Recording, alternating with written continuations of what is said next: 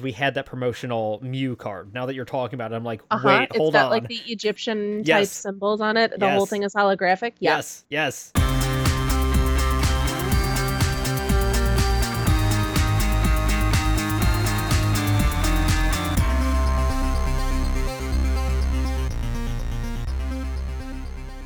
Hello, and welcome to Did You Do Your Homework, the pop culture podcast connecting academic ideas to popular media. I am one of your leaders and fathers, Pete Romberg, and joining me, as always, is my fellow leader. I hate you. Martha Sullivan, librarian, pumpkin beer drinker, and not a cult leader. You're missing out. Lots of perks. As you can imagine, we are talking today about cults.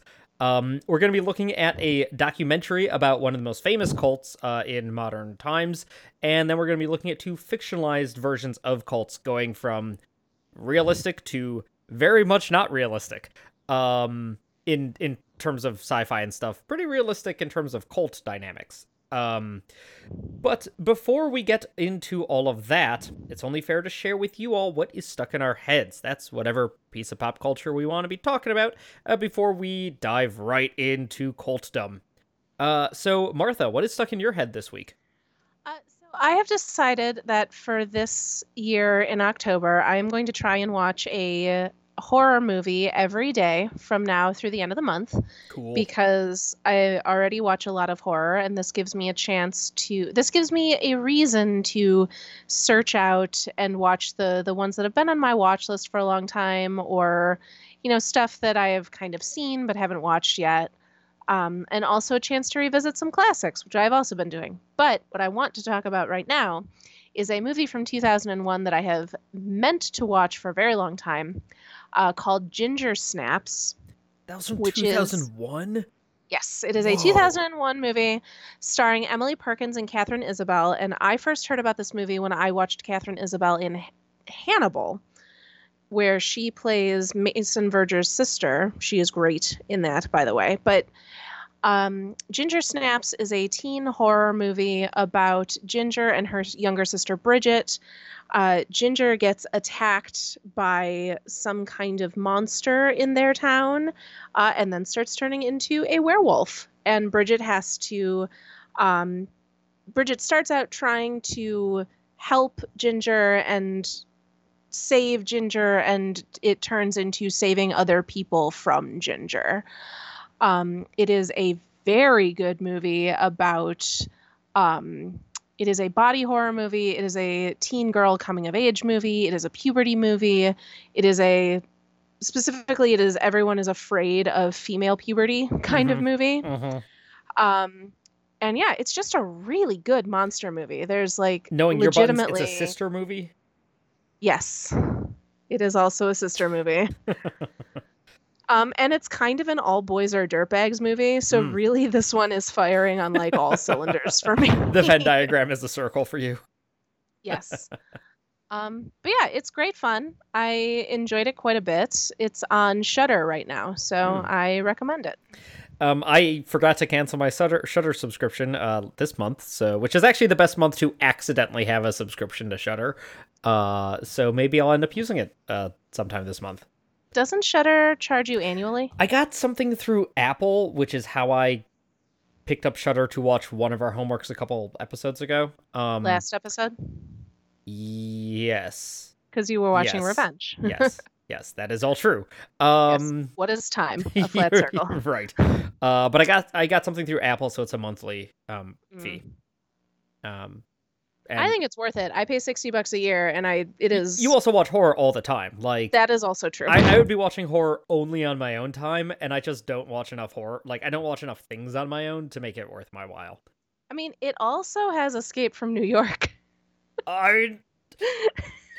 Okay, that's good to know. That movie just left HBO, and I'm trying to convince Marin to watch it. You eventually are going to have to come to grips with the fact that there are movies that you should watch that Marin doesn't want to. No. I'm very much aware of it. The movie podcast that both she and I are devotees of is currently doing John Carpenter. So, Oh, this is like your one chance to get her to watch The Thing. I know. She's technically been in the same room as The Thing was on, and just studiously wasn't watching it. So yeah. But you should add Halloween to your list of classics. I already watched it. Okay, cool. Like in the recent past. Sure. Right.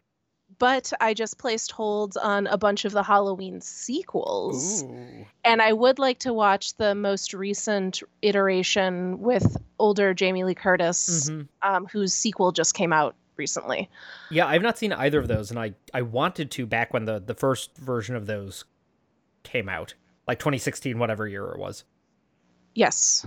So yeah, I will hopefully be watching. I can hopefully get my hands on those.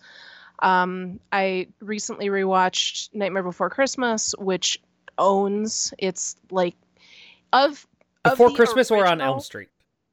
Oh, Nightmare on Elm Street. Cool. Sorry. I mean, they both own. But speaking of like that original class of teen slashers, your holy horror trinity of Michael, Jason, and Freddy.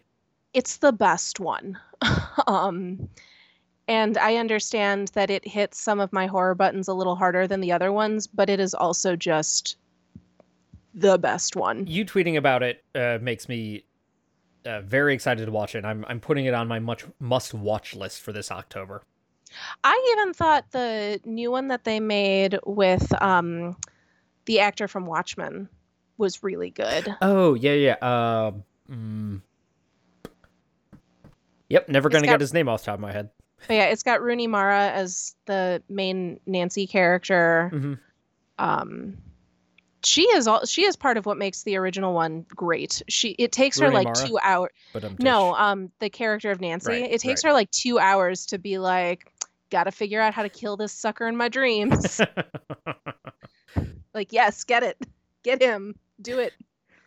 But I digress. What is stuck in your head, Pete? What's stuck in my head is a video game that I started and completed over this weekend, which is like most games I play are either games without ending, a la Stardew Valley or Animal Crossing, or just much bigger, sprawlier games. So it was so fun to play a game that took me 10 hours to play or less. It's called The Forgotten City. It is a mystery adventure role-playing game. It got its start as a mod of Skyrim, but like that was way back in 2012 or whatever, and since then it has developed into its own fully fledged out game. The premise is that you awake by a river and a mysterious young woman asks you to go investigate some old Roman ruins behind you.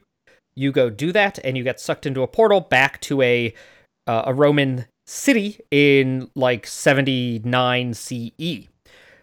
However, this city is full of creepy golden statues and about 20 people, all who have various needs, and you go about helping them.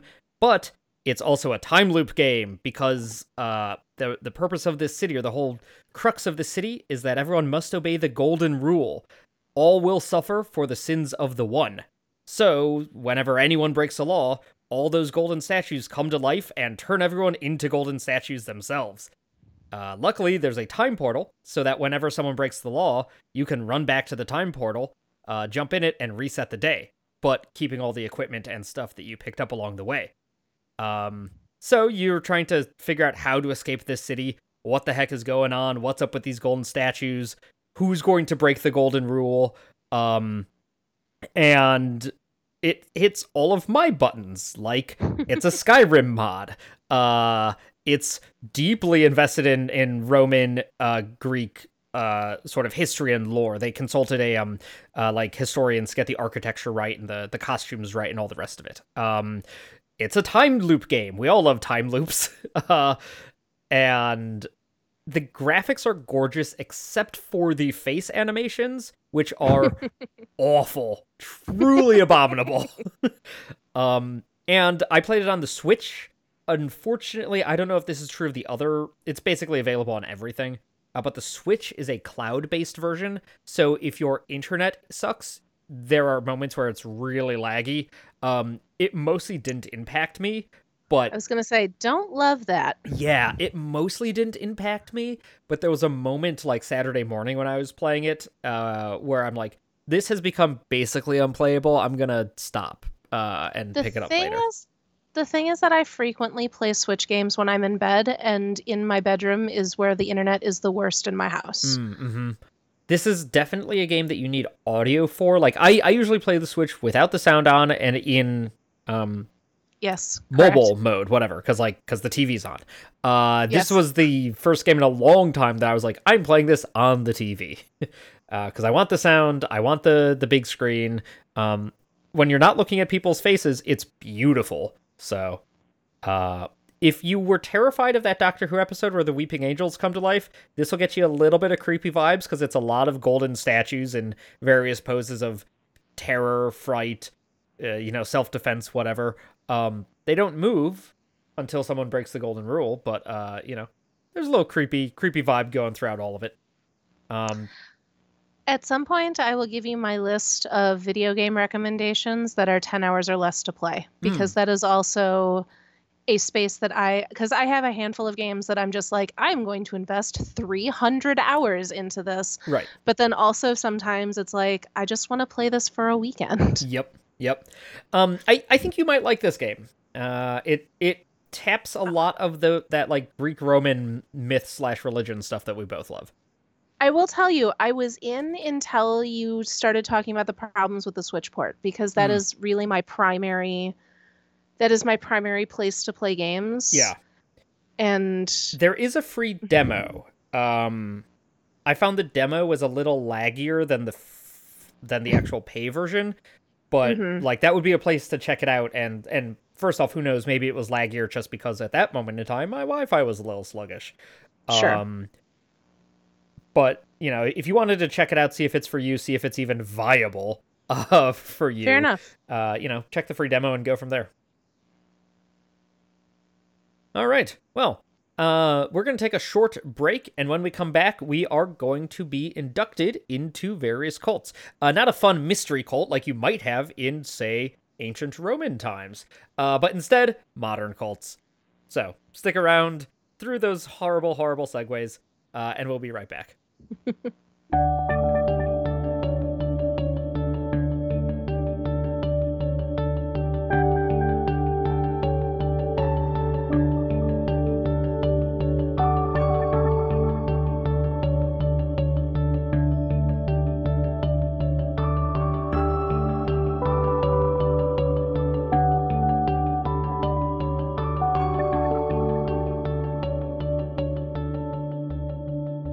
And we are back. So today we're talking about modern cults and media interpretations of cults. We're going to start off with The Real. First piece of homework was a documentary about one of the most famous modern American cults, Jonestown, and famously known as the Jonestown Massacre. Martha, tell us about this piece of homework.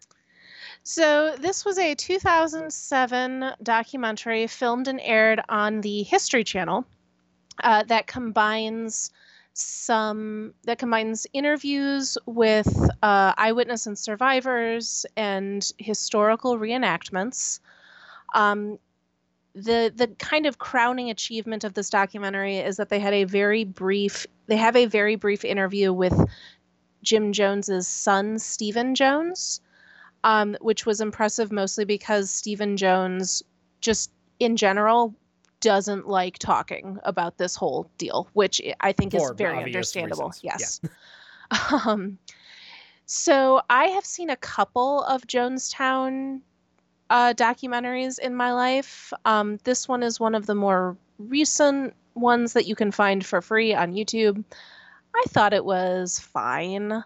I think that you and I have kind of similar feelings about documentaries that include dramatic reenactments, but mostly I wanted to include something on Jonestown because I feel like when people talk about cults, this is what they're thinking of. They're thinking of the charismatic leader who builds his following, cuts them all off from their family and friends, and then eventually ships them all down to an isolated location where they cut them off from the world, and then the whole thing ends in a mass suicide. Jonestown is kind of ubiquitous enough in our culture that the suicide part has distressingly become a joke in a lot of ways, like drinking the Kool-Aid. Yeah. And I thought it was important for us to at least touch on the fact that the people who get involved in cults are vulnerable populations. They are people who are adrift. They are, estranged from their families. Frequently, they are people, like a lot of the people that died at Jonestown were people of color. They were poor people. They were, addicts and people without family. And the sequences in the documentary that show that particular scene, I think a lot of us, before kind of understanding the truth of what Jonestown was and became, have this image of everybody just voluntarily participating in drinking the Kool-Aid, and a lot of those people didn't. Like, a lot of them did, but also there's a lot of coercion and murder that happens, particularly with the children of the settlement. Yeah, and then there's like what does willing participation mean in a situation like this, where there's as you're saying, coercion sort of up and down the spectrum of what is coercive. Right. Like you have somebody who is what is the word that I'm looking for? Narcissistic enough to believe that they have the right to determine the lives of a whole group of people. Like to control those people down. Like I feel like it starts with where they live, who they talk to, what they eat, what they drink, what they wear, and then eventually it turns into whether or not they get to live or die. And Jonestown, I think, encapsulates it is the worst of what we see in organizations like this, but also is kind of the template for what we see in organizations like this. Like, the other thing to remember about Jonestown is that at the end of the day, in terms of what cults are and what they do, Jonestown was almost pretty typical. Yeah. Like the only atypical thing is that it was out of country. Yes, like they uprooted and moved down to Guyana, which is in South America. And like it started as this kind of compound, and then like away from the eyes of the American media and the American government. And then when the American government decided to go check on their people, Jim was like, ooh, no, not going to do that. Yeah. But yeah, so regardless of how we feel about the way that this documentary was presented, which I do want to get into, but first I just wanted us to watch something that gave us context for a real incident that happened with real people's lives, at a time that was really not too far or not too long ago. Yeah, what I knew about Jonestown was like your basics, charismatic cult leader. I knew he was like a church originally, and then, from there, grew out, sent his people down, murder, suicide, massacre, drinking the Kool-Aid. Weirdly enough, and this is a very minor tangent, I had always imagined it as like red Kool-Aid. I think that because that's how it's often portrayed in culture. And that was they used red Kool-Aid, red drinks in earlier training drills for their revolutionary suicide. But the actual final deadly Kool-Aid was purple, was grape flavored. That's just a little total piece of nothing. What I didn't realize, and as the cue revolutionary suicide might have tipped you off on, was that it was an explicitly, like, in their view, socialist Marxist organization. It was radically integrationist. The reason why so many African Americans were involved and died was because Jones was like at the cutting edge of integrationist movements and radical racial equality, which is great until it becomes this. And similarly, like radical socialist movement, to the point where we're banning, decadent capitalist Western media in the compound. Only Soviet propaganda is allowed, and some Western content that is, critical of the capitalist system. Anything that anyone watches needs to be watched with cultural interpreters to ensure that they are getting the correct, ideology out of whatever it is that they're watching. Which is, it's that wonderful combination of cults do this and totalitarian states do this. Oh yeah, it is all at the end of the day a way of controlling the way that you think. And cults are almost cults are totalitarian governments on a small scale. Like, the people who end up being cult leaders, if given the opportunity, would have become fascist dictators. Just, this is the scale at which they figured out how to operate. And I do think that a lot, I think that frequently a lot of cult leader tactics might not work on a big scale, thinking later of Martha, Marcy May, Marlene, but a lot of them do. And Jonestown apparently was taking a lot of its cues from North Korea. Yeah.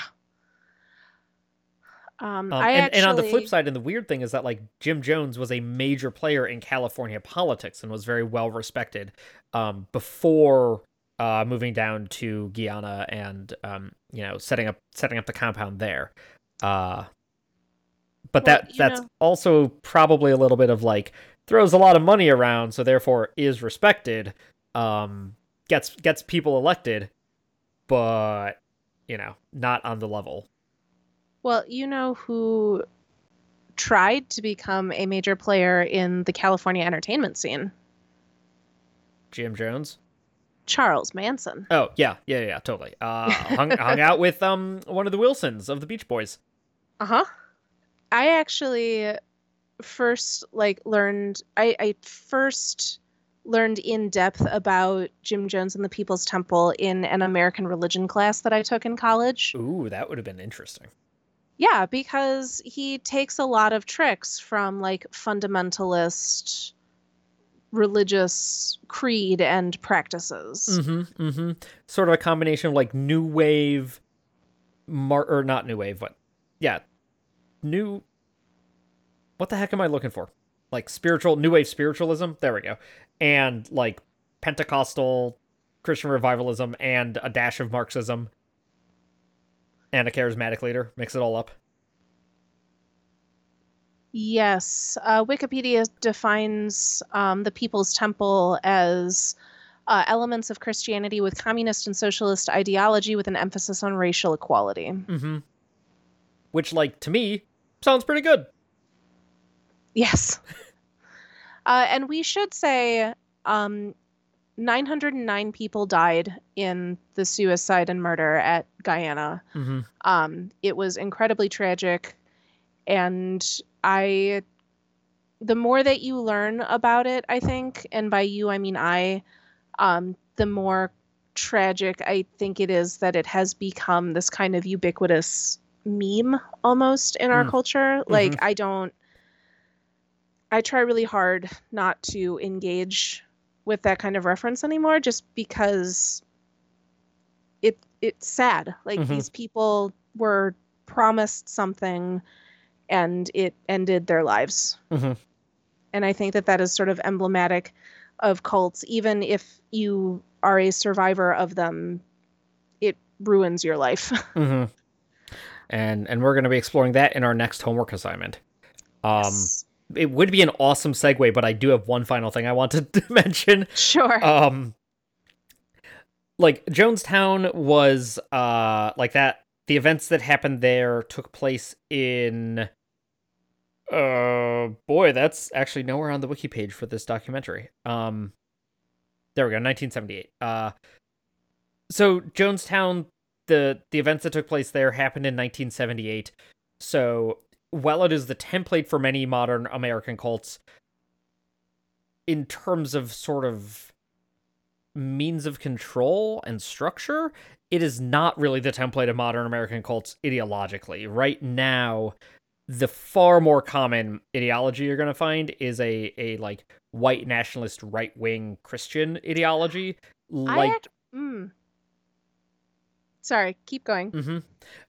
Or a sort of like back to the land communal kind of mindset, like we'll find in Martha Marcy and The Endless, our two homeworks, which are much more sort of a bucolic communal hippie sort of cleanse your body detox type cult. But in terms of things like Waco and Ruby Ridge are more right-wing white nationalist Christian identity type movement cults, which have proliferated in America since the mid 80s. I don't disagree with anything you just said. I also think that it is prudent for us to point out that one of the other most popular cult forms, well, two that I want to mention, one of them is LDS. Church of Latter-day Saints is absolutely a cult. And the other one is multi-level marketing schemes. Yep. Which are frequently patterned very heavily on cult behavior and ideology. Absolutely right. And Scientology. I just watched the LuLaRoe documentary on Amazon Prime, which is both definitely a cult and also controlled by the LDS. So there's that. LuLaRoe has LDS connections? The founders are Mormons. I know almost nothing about LuLaRoe other than, popular way for women to get leggings at one point. That I assume they have other clothing too, but leggings was a big part of it. Yeah. Yep. Yeah. All right. Well, glad I torpedoed the awesome segue that was gonna happen. That's all right. I forgive you. So we're gonna jump to our next homework assignment, which is our first fictional piece. I assigned the 2001 dramatic thriller Martha Marcy May Marlene, directed by Sean Durkin and starring Elizabeth Olsen in sort of her breakout role, and John Hawkes, as well as Sarah Paulson and Hugh Dancy. This is about Martha, aka Marcy, this is about Martha, aka Marcy May, aka Marlene, who is escaping from a cult that she has been involved in for the last couple of years, and runs off to her sister, whom she has been estranged from, in the Catskills, and I guess the sister's in Connecticut, the cult was in the Catskills, so we're talking about upstate New York area, the Northeast, and how Martha is trying to sort of re-enter society and the struggles that she has doing that, the struggle that imposes on her sister and her sister's husband, played by Hugh Dancy. And this is all intercut with flashbacks to her life in the cult. The cult was pretty bad. It was run by John Hawkes as Patrick, your classic bucolic communal back to the land, let's purge the toxins from our body, you are a teacher and a leader kind of cult, that also has codified sexual assault and breaking and entering and murdering and robbery, and a one-off line about how the cult leader only has boy children. And that's never explored, but kind of gives you the vibe of like, what's happening there? Mm-hmm. It's your definite like, you slowly enter the commune, become part of the community, and then your desire to come into contact with your family is chipped away and destroyed. And also there's a building complicity built in. Through Martha's time there, she gets renamed as Marcy May, stripping away her old identity, building a new identity, and slowly is peer pressurely forced into doing things that make her more and more complicit in the ways of the cult, building her, again, making it harder and harder to leave because she is involved in it in a more, in more and more extreme ways.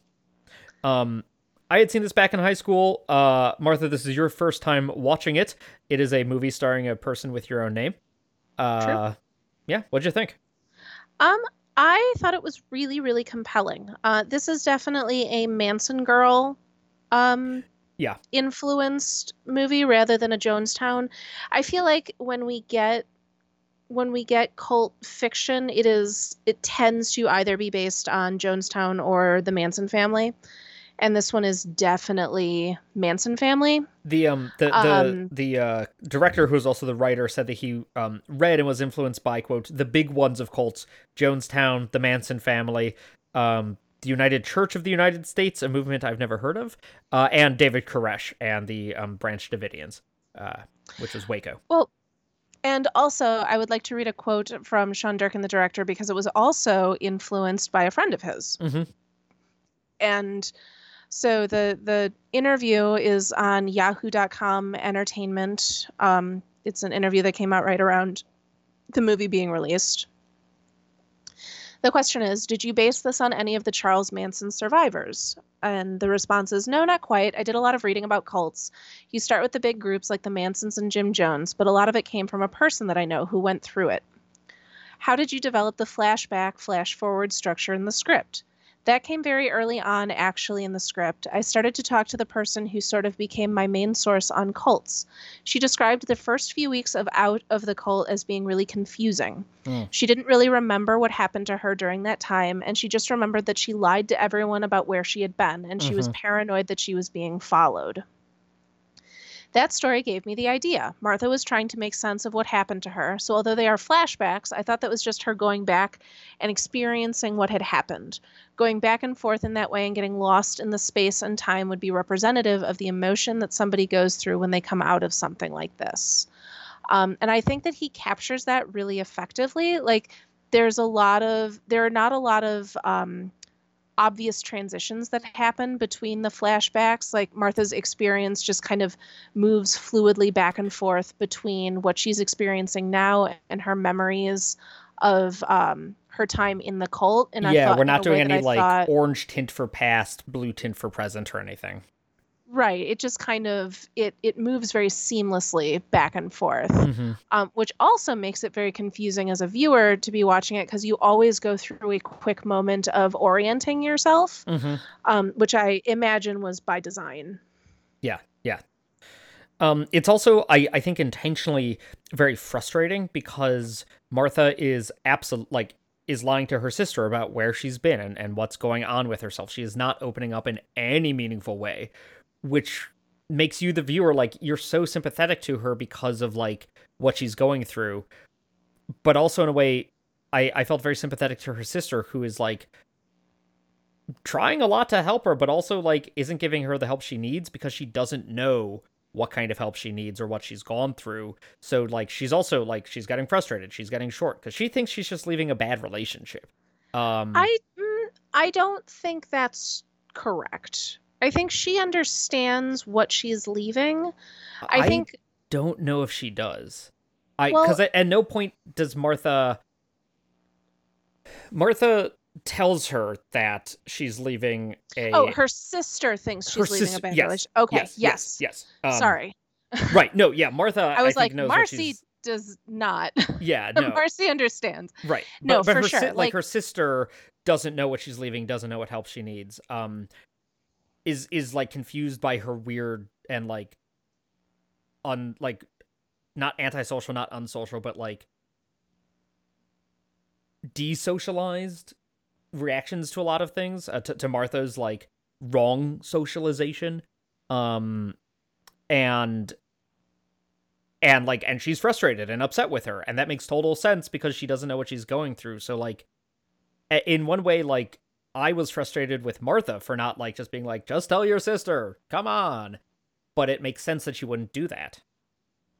hmm yeah, and you also get the feeling that at the like right now she doesn't know how to talk about it. Mm-hmm. Yeah. Like, we as the audience get to see her kind of start to process everything, but like, it's awful. And if you also imagine, I mean, so she undergoes, while she is in the cult, she is raped, She is emotionally abused. She's emotionally isolated, and eventually, ultimately, witnesses Patrick kill someone. Mm-hmm. In I think probably my least favorite part of the movie. Patrick didn't kill someone. It was a different cult member who killed someone, right? It's Patrick who I thought he sneaks up behind the guy. Oh, I thought that was a different cult member who did it. But regardless, Regardless, watches a murder. yeah. So she sees they are breaking into a house to rob them for money, and one of the cult members, or maybe Patrick, stabs the owner of the house, and they die. And Mm-hmm. then she and Patrick have a conversation later where Patrick is just like, fear is the most beautiful emotion, and I'm like, ooh, girl. Mm-hmm. She's also made complicit in the rape of another woman. Yes. So there's a lot of things that happen that us as outside viewers go, oh, honey, you were not in control of what you were doing. But you can imagine she probably feels a great deal of shame about. Like, she doesn't know how to talk about what she went through, and is probably also very embarrassed. And I'm also getting this from the interview with Sean. Like, it is still too much for her to talk about. So her sister is rightfully frustrated because she doesn't know what happened. She's making assumptions based on like the information that she has. And all of that kind of adds up to my sister is being a psychotic weirdo and I'm not equipped to help her. Yeah. So the movie ends with them taking Martha to get professional help and also maybe being followed by a cult member. That part is sort of intentionally ambiguous. A great little graduate ending of just Martha's face in the backseat as things sort of crash down on her. Yeah. Truly, we do not know if she is being completely paranoid or if she is actually being followed and hunted by this cult. But yeah, I felt, I mean, I think the tension of the movie is that you both feel incredible sorrow and empathy for Martha and also for Lucy, who is in a situation that she doesn't understand and is not equipped to handle. Yeah. So the reason that the murder was my least favorite part is that the movie all exists in this very kind of dreamlike state. Like even the parts that are current have this sort of dreamlike quality. And the stabbing is so abrupt and violent, and that's probably the point. But I don't know that the bedrock was laid for me to feel that was a thing that this cult had, like. I don't know. I don't disagree. It's the most and we might be talking about this later. It's sort of like the most salacious moment that of the cult, and it felt very Manson-y.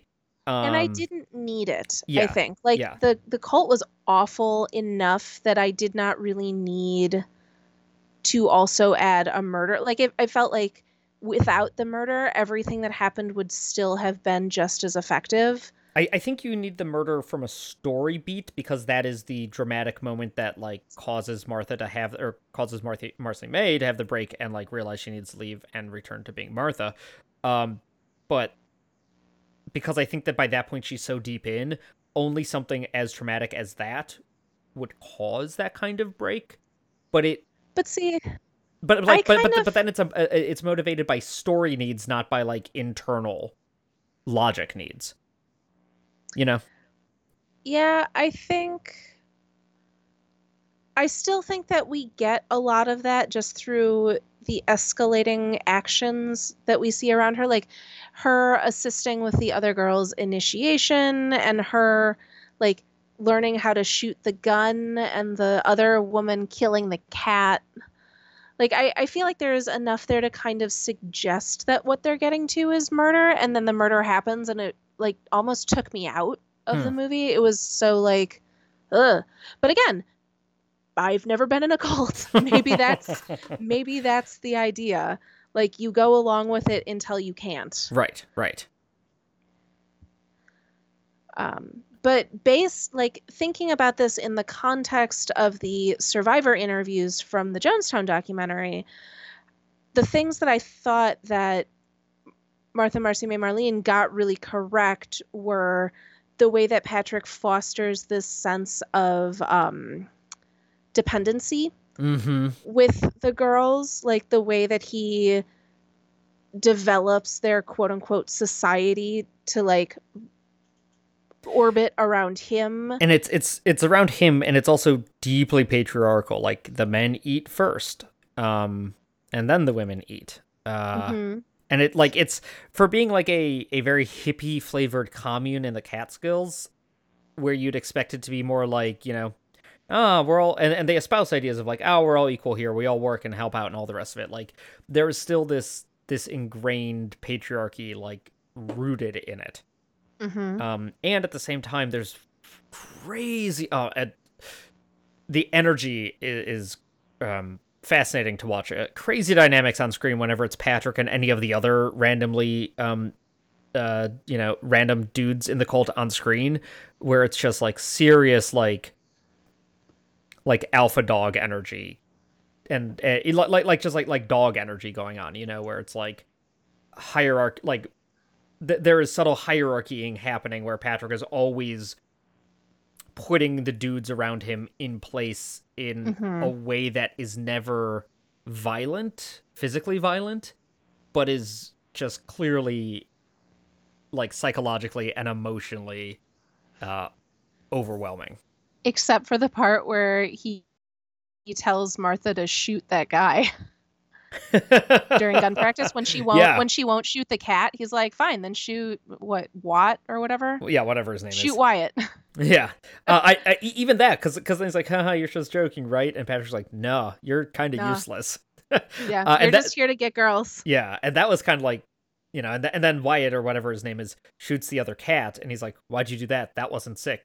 The Yeah, other girl, Zoe knew the the other girl knew. difference. Yeah, Zoe knew the difference. It's just constant psychological like trauma inflicted on everyone. Yes.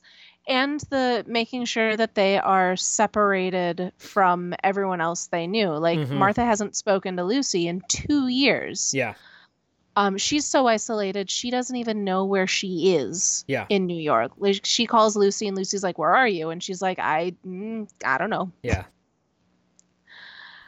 Um, so yeah, those parts I thought felt true to the like nonfiction stuff that I have read about cults and stuff. Mm-hmm.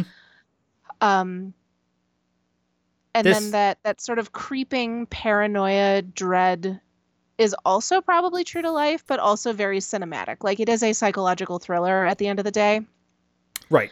Um, I picked this when we decided to do cult specifically because it is, in my mind, the most sort of like quote unquote accurate at sort of getting into like the psychological feeling of both being in a cult and more importantly of trying to come out of a mhm. cult. And obviously she is nowhere near being deprogrammed. She is like simply grappling with what she went through.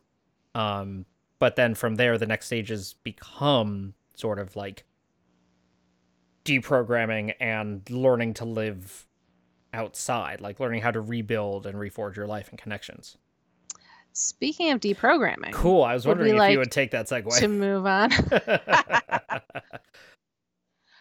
So our last piece of homework is a 2017 science fiction film. Do written, directed, and starring Justin Benson and Aaron Moorhead, who play the brothers Aaron and Justin. Oh, the movie's called The Endless. Sorry, I don't think I actually said that. So, Justin and Aaron are two brothers that 10 years ago escaped from what they believe to be a UFO death cult. And now, 10 years later, they receive a videotape in the mail, which is essentially a message from one of the women that was on their in their encampment.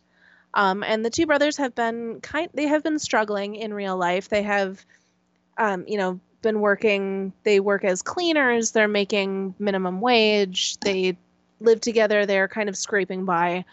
And Justin, the younger brother, is very interested in getting back to the cult just to say hi, just to see how everyone's doing. But he clearly misses the stability of the life that they had there. And Aaron is.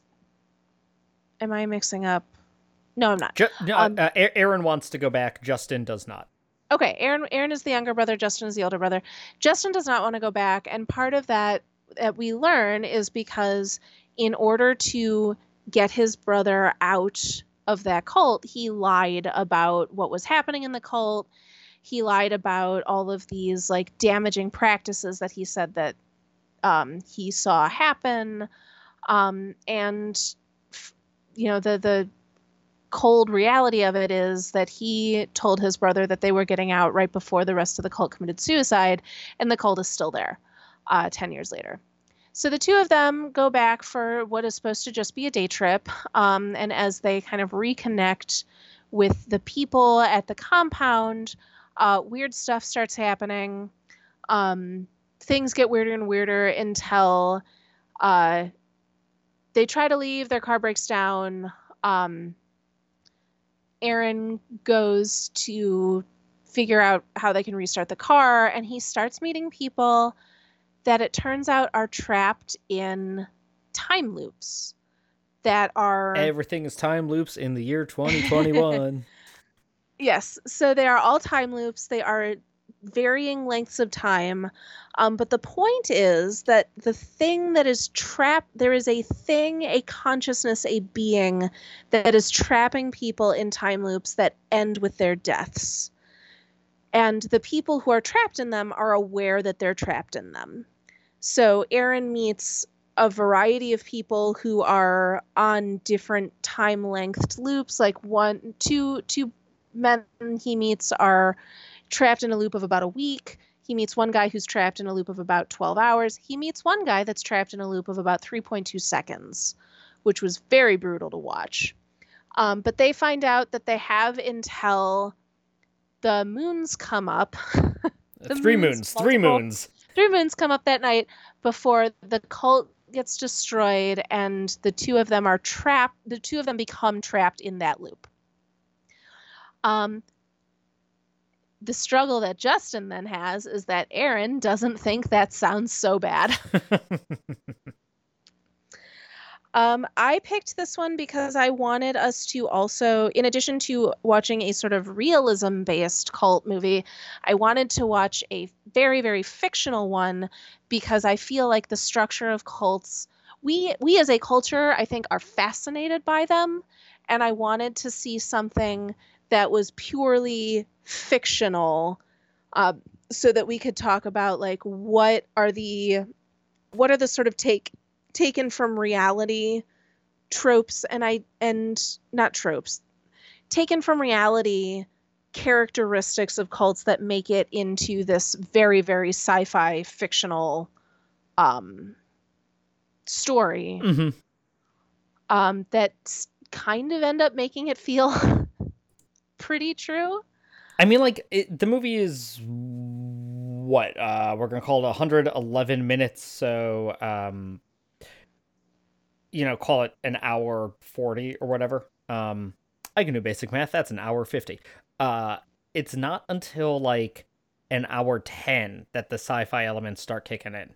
Up until then, it's a very cut and dried like cult situation, and it feels very true, emotionally, psychologically.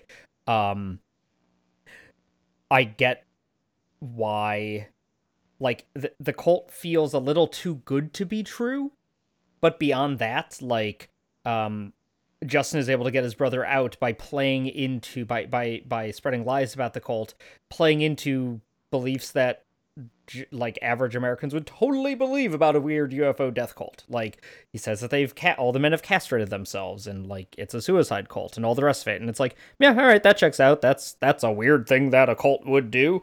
And then like the cult itself is like, we're just a back to the land commune. We drink beer, and we're sort of a, improve yourself kind of society. There's a whole rope pulling thing at night where it's like, you're confronting your own inner demons. And it feels very, very new age and spiritually. Right, yeah, and also. Who's holding the other end of that rope, Pete? You're confronting your inner demons and also the outer great ravenous darkness, all right? Yes. I gotta say, this movie was way better than it had any right to be. I don't know the filmmakers. Apparently, they are pretty famous in horror circles for having a couple well-reviewed films, but I came into this with very low expectations and was thoroughly entertained and pretty impressed with it. It does look like they made it for about $12, which is fine. Totally fine. I mean, it looks like they made it for $12, but nowadays $12 buys you a drone and you can get marvelous overhead shots. So also true. Also true. Matt Zoller Seitz described it as, if you have a good idea, a strong cast, a smart script, and directorial chops, you don't need a lot of money to make a compelling movie. And yeah, I co-signed that 3.5 star review.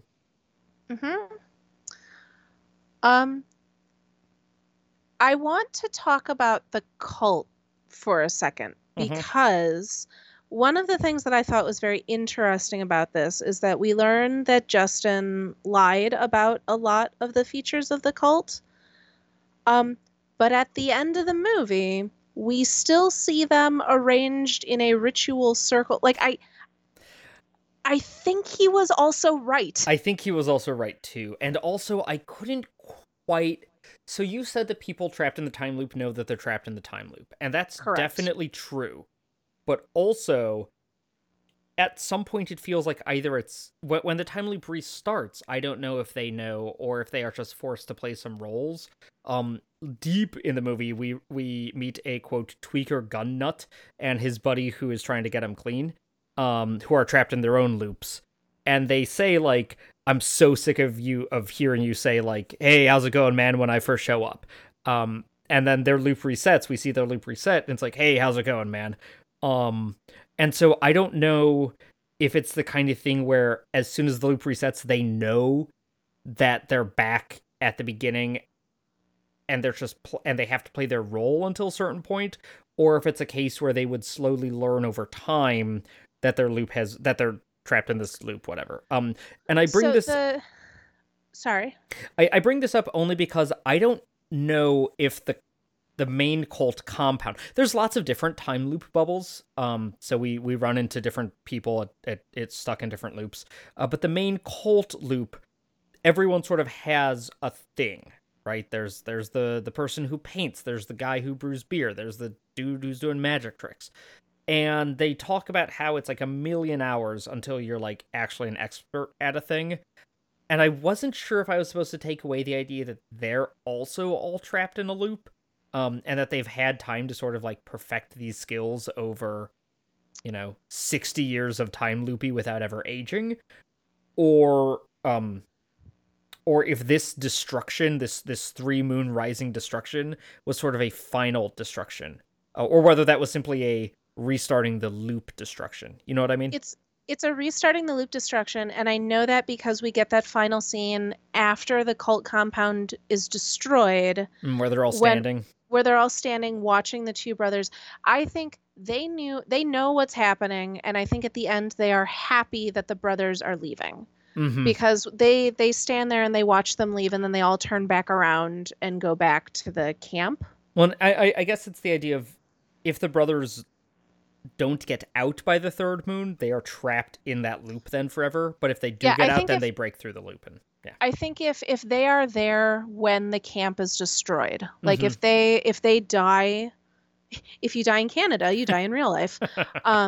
So if they are there long enough to be part of the destruction of the camp, then they become part of the loop as a whole. But I think it's more generic, where if you're in the loop when it resets, regardless of what that reset looks like, then you're caught in the loop, because with the tweaker gun nut and his buddy trying to get him clean. Our older brother, Justin, was just barely out. Like, he saw that loop reset, but there was a shot of him being just barely outside the magic sticks that mark the boundary of these time loops.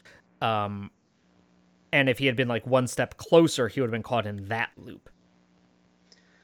So is I think the rules of this movie. yeah, I think what we're saying is the same thing. Like, I Yeah. think I don't. Those guys are intentionally resetting their loop. Like their loop doesn't. If they both die, like Their loop if has all to the reset. yes, Yeah. that's one of the things that we learned from the guy who hangs himself. Mm-hmm. Is that either your loop resets when you die, or if you don't die, the presence just kills you anyway. Yeah. So I think that a lot of the loops are marked by death, and that whenever the participants in them, like if the two friends die before the week is up, the rest of the time is not going to play out without them. It's just going to start over. Because it seems like the presence is literally just like watching humans do stuff. And so if there are no humans to watch, well, that's boring. So, rewind. Oh yeah, one of the things that I think is cool is that the movie is wholly uninterested in explaining to you what the entity is, what it wants, why it is doing anything that it's doing. It's like, nope, it is just malicious. This just sucks. Yeah, it's either a title card at the beginning or someone quotes Lovecraft early on, and it's like, oh, this is like it's just some unknown entity from beyond, beyond space, beyond human comprehension, messing with humans. Cool. Mm-hmm. But what was I saying? I thought that it was interesting the way that the cult, like, we don't really know how everyone ended up at the camp in the first place. Like, I think we kind of assume that it's a cult situation, like that Hal, the guy who's sort of nominally in charge, like collected all these people in the woods. But also, I kind of feel like there is a scenario in which they were all just in the woods at the time of the destruction the first time, and it's like, well, now this is our life now. Yeah, because like the brothers sort of entered in. There was a one-off line of like, there was a car crash, their mother died, he sort of took them in as children. And so yeah, I wonder if other people are in that same situation. There's the woman who's looking for her missing husband, who turns out to be the guy trying to detox his buddy. Yeah. Who That was so sad. So sad. And she kind of just stumbled across it, like she's in the compound's loop, but she's not really part of the compound. No, and that, like, I also wondered, like, how long has the compound loop been going? Like, the compound loop is 10 years long. Is this only the second cycle? Well, or has it? There's the hut of the brewer with like tapes dating back to the 40s. Yeah. And, okay. And my vibe was that the compound loop dated back at least that far. And so then, like, do they just collect new people periodically? Mm-hmm. But yeah, I liked that this movie kind of let the structure of a cult do. It left a lot of it to inference. Yeah. And again, it is trading very heavily on the language of what we understand about cults without actually, like, explicitly telling you how this whole organization works explicitly. Yeah, we're definitely reading, like, it uses shorthand a lot, and it also uses shorthand to, at the beginning, sort of throw you off the scent of aliens, right? Like, it's sort of like, no, it's a cult. They're gonna be weird things are gonna happen, whatever. And it's only when actual weird stuff starts happening that's like, oh, maybe there's something more to this. But I also don't think that there's any doubt that, whatever their practices were, this definitely started life out as like a legit, the cult. UFOs are coming. Yeah. kind of deal. Yeah, 100%. Like, Justin is totally correct in getting his brother out of there. I found their escape scene to be very touching. when they are trying to push the car together that won't start because Aaron forgot to get a new battery. And I gotta say, up until they escaped, I wasn't entirely sure if they weren't themselves stuck in a loop that just happened to like be a bubble around them. Um, and then so obviously they weren't, but yeah. um so a zillion years ago, in like sixth or eighth grade English, we had a textbook. It was one of those textbooks that had like short stories as illustrations for different Sure. like writing rules. Yeah. And there was a short story in my textbook that was like a couple paragraphs long, and it is about two boys who bike out to this like neighborhood on the very outskirts of where they live. And they get there, and the townspeople are like, you have to leave. If you're still here when the sun sets, you're stuck forever. Mm-hmm. And the last couple sentences of the story are them being like, all right, we gotta go, we gotta go. And the woman watching them going, oh, those poor boys don't know that they've been doing this for like 20 years. That's That good. is what I was That's what I was good. thinking of when I watched the end of this movie. Yeah, I had the same thought. Like I thought they were gonna hit the wall and then like wake up in their apartment being like, you gotta fix the battery in the car. Oh, that would have been horrible. Because the whole point of the end is that Justin learns to let Aaron have his agency, and Aaron learns that, you know, Justin is That does what he does out of love. UFO murder cults are bad to join. Yes. Which does remind me, before we were recording, you had some pretty weighty things to say about Justin and Aaron's relationship, and I would like to litigate those on air if you don't mind. Sure. I thought that there were various moments in this where I was getting real vibes of like, so Justin and Aaron's life outside the cult is bad. Justin is the older brother and has stronger memories of life in the cult, and so has a higher desire to stay to have gotten out. He was the instigating agent for getting out. Wants to stay away, wants to try to make it work on the outside. Aaron was younger, had mostly pleasant memories of living a bucolic life out in the countryside and, you know, doing whatever. So when he finds out that the cult hasn't all killed themselves, really does want to go back. There's a vibe throughout that like Justin is like the leader of the two brothers. Like he's the one who is like making decisions and trying to get them to scrape by and all the rest of it. And Aaron at one point is like, you're bad, like during their heart to heart, he's like, you're bad at this. You make bad decisions. You're not good at what you want to be doing. But also one of the cult members sort of calls out Justin as saying, your problem is you want to be a leader.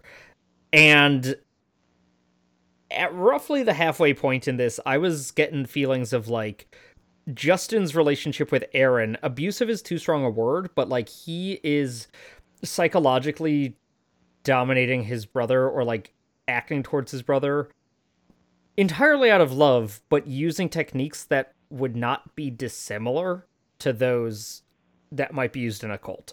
He's and that is a strong statement that I would like dial down. Those are the words I'm picking, but like dial that all down to like a 3 instead of a 9, you know? He's lying to his brother about what the cult was about. He's lying to his brother about sort of what their life was like there before they got out. Lying to his brother about the fact that like all the dudes are castrated. And when that comes out as being not true, his brother's like, you told me that that's what happened. And he's like, I never said that. And like 20 minutes ago, we heard him saying that.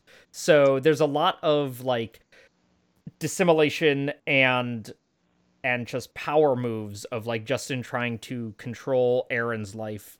And we get why, like it's all out of love, but also it is, it is controlling and domineering in the way that a cult leader might be controlling and domineering of their adherents.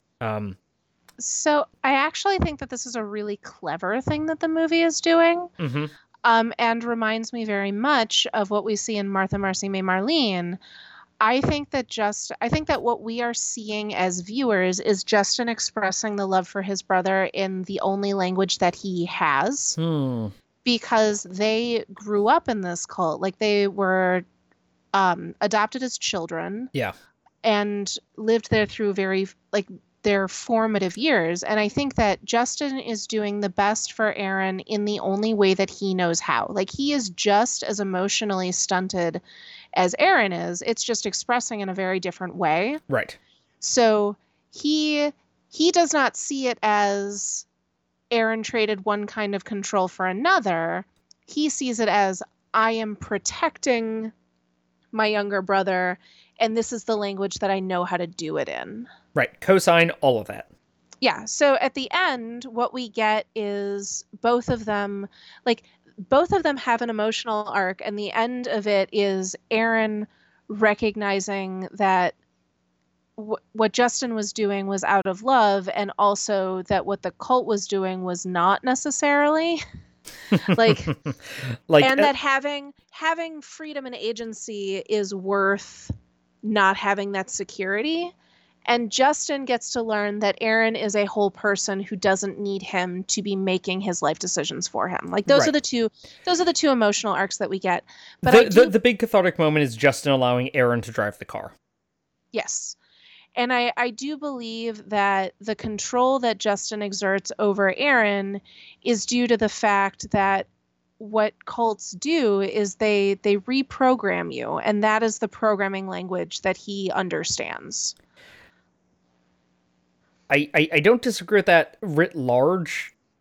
This particular cult, and we only have, the cult members say on this, it seems like an anarcho-syndicalist commune that takes it in turns, being a sort of executive leader for the week, to quote Monty Python.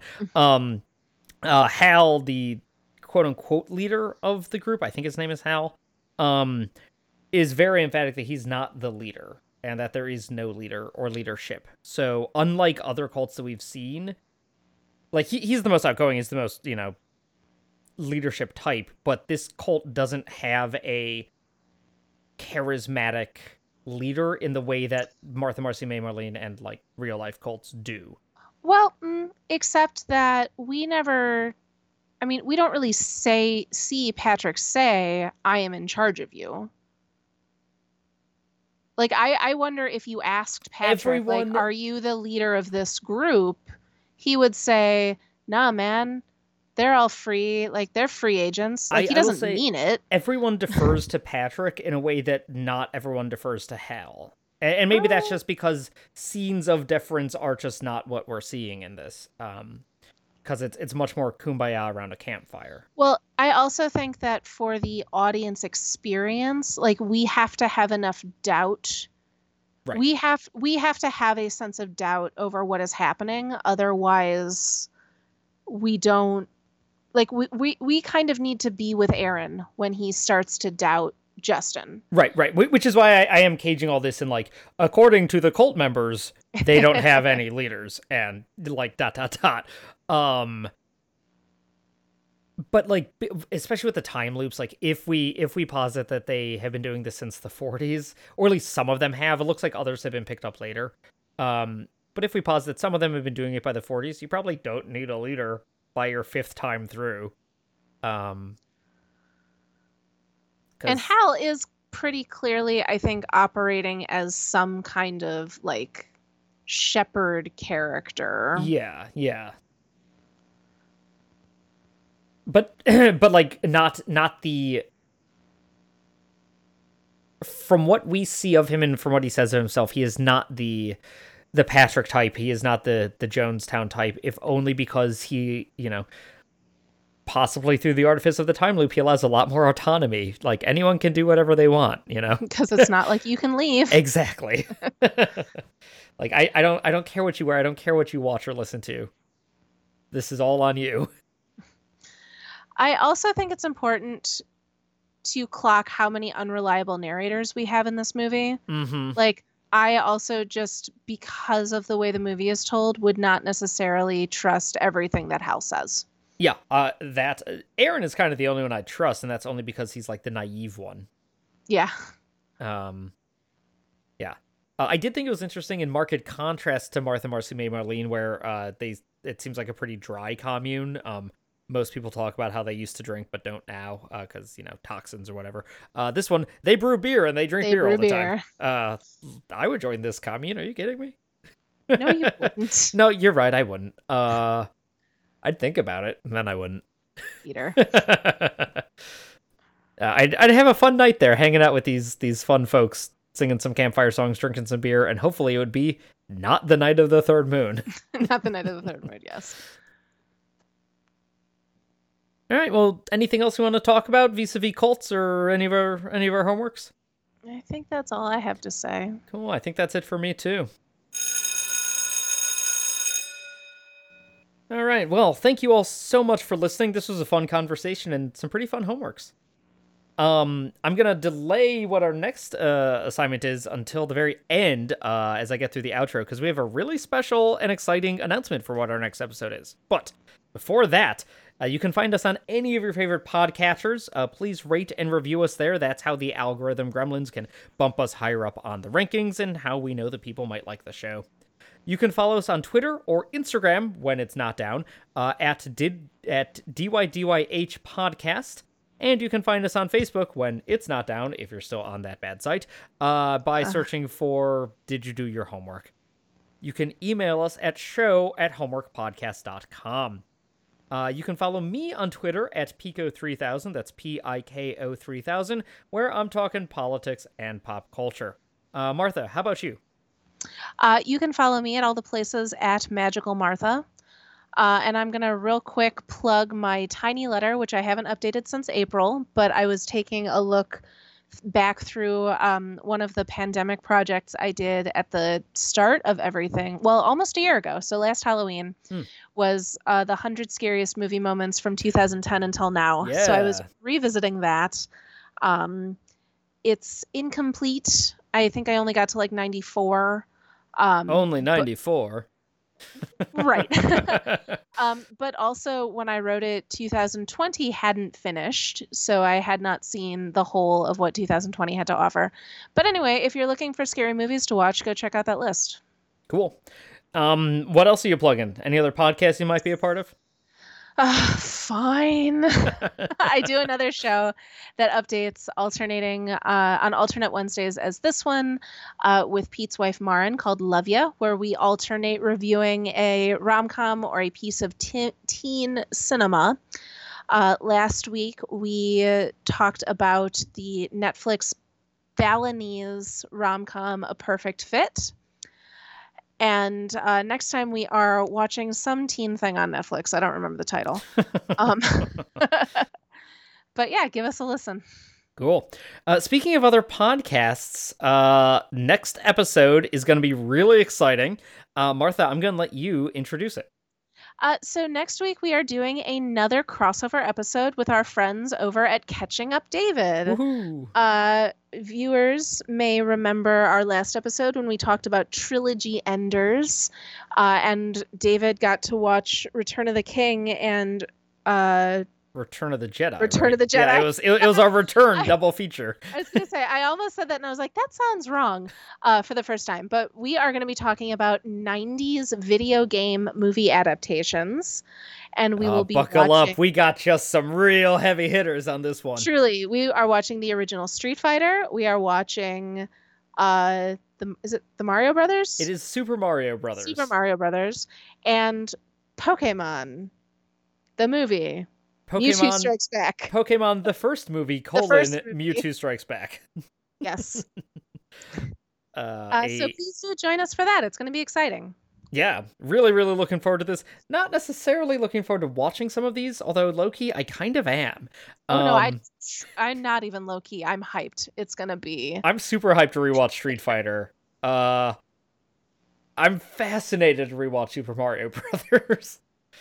But yeah, it'll be a great conversation. That's gonna be with, as Martha said, with our friends over at Catching Up David. And that's going to drop in 2 weeks. So until then, make sure you do those very exciting, weird homeworks. And until then, class dismissed.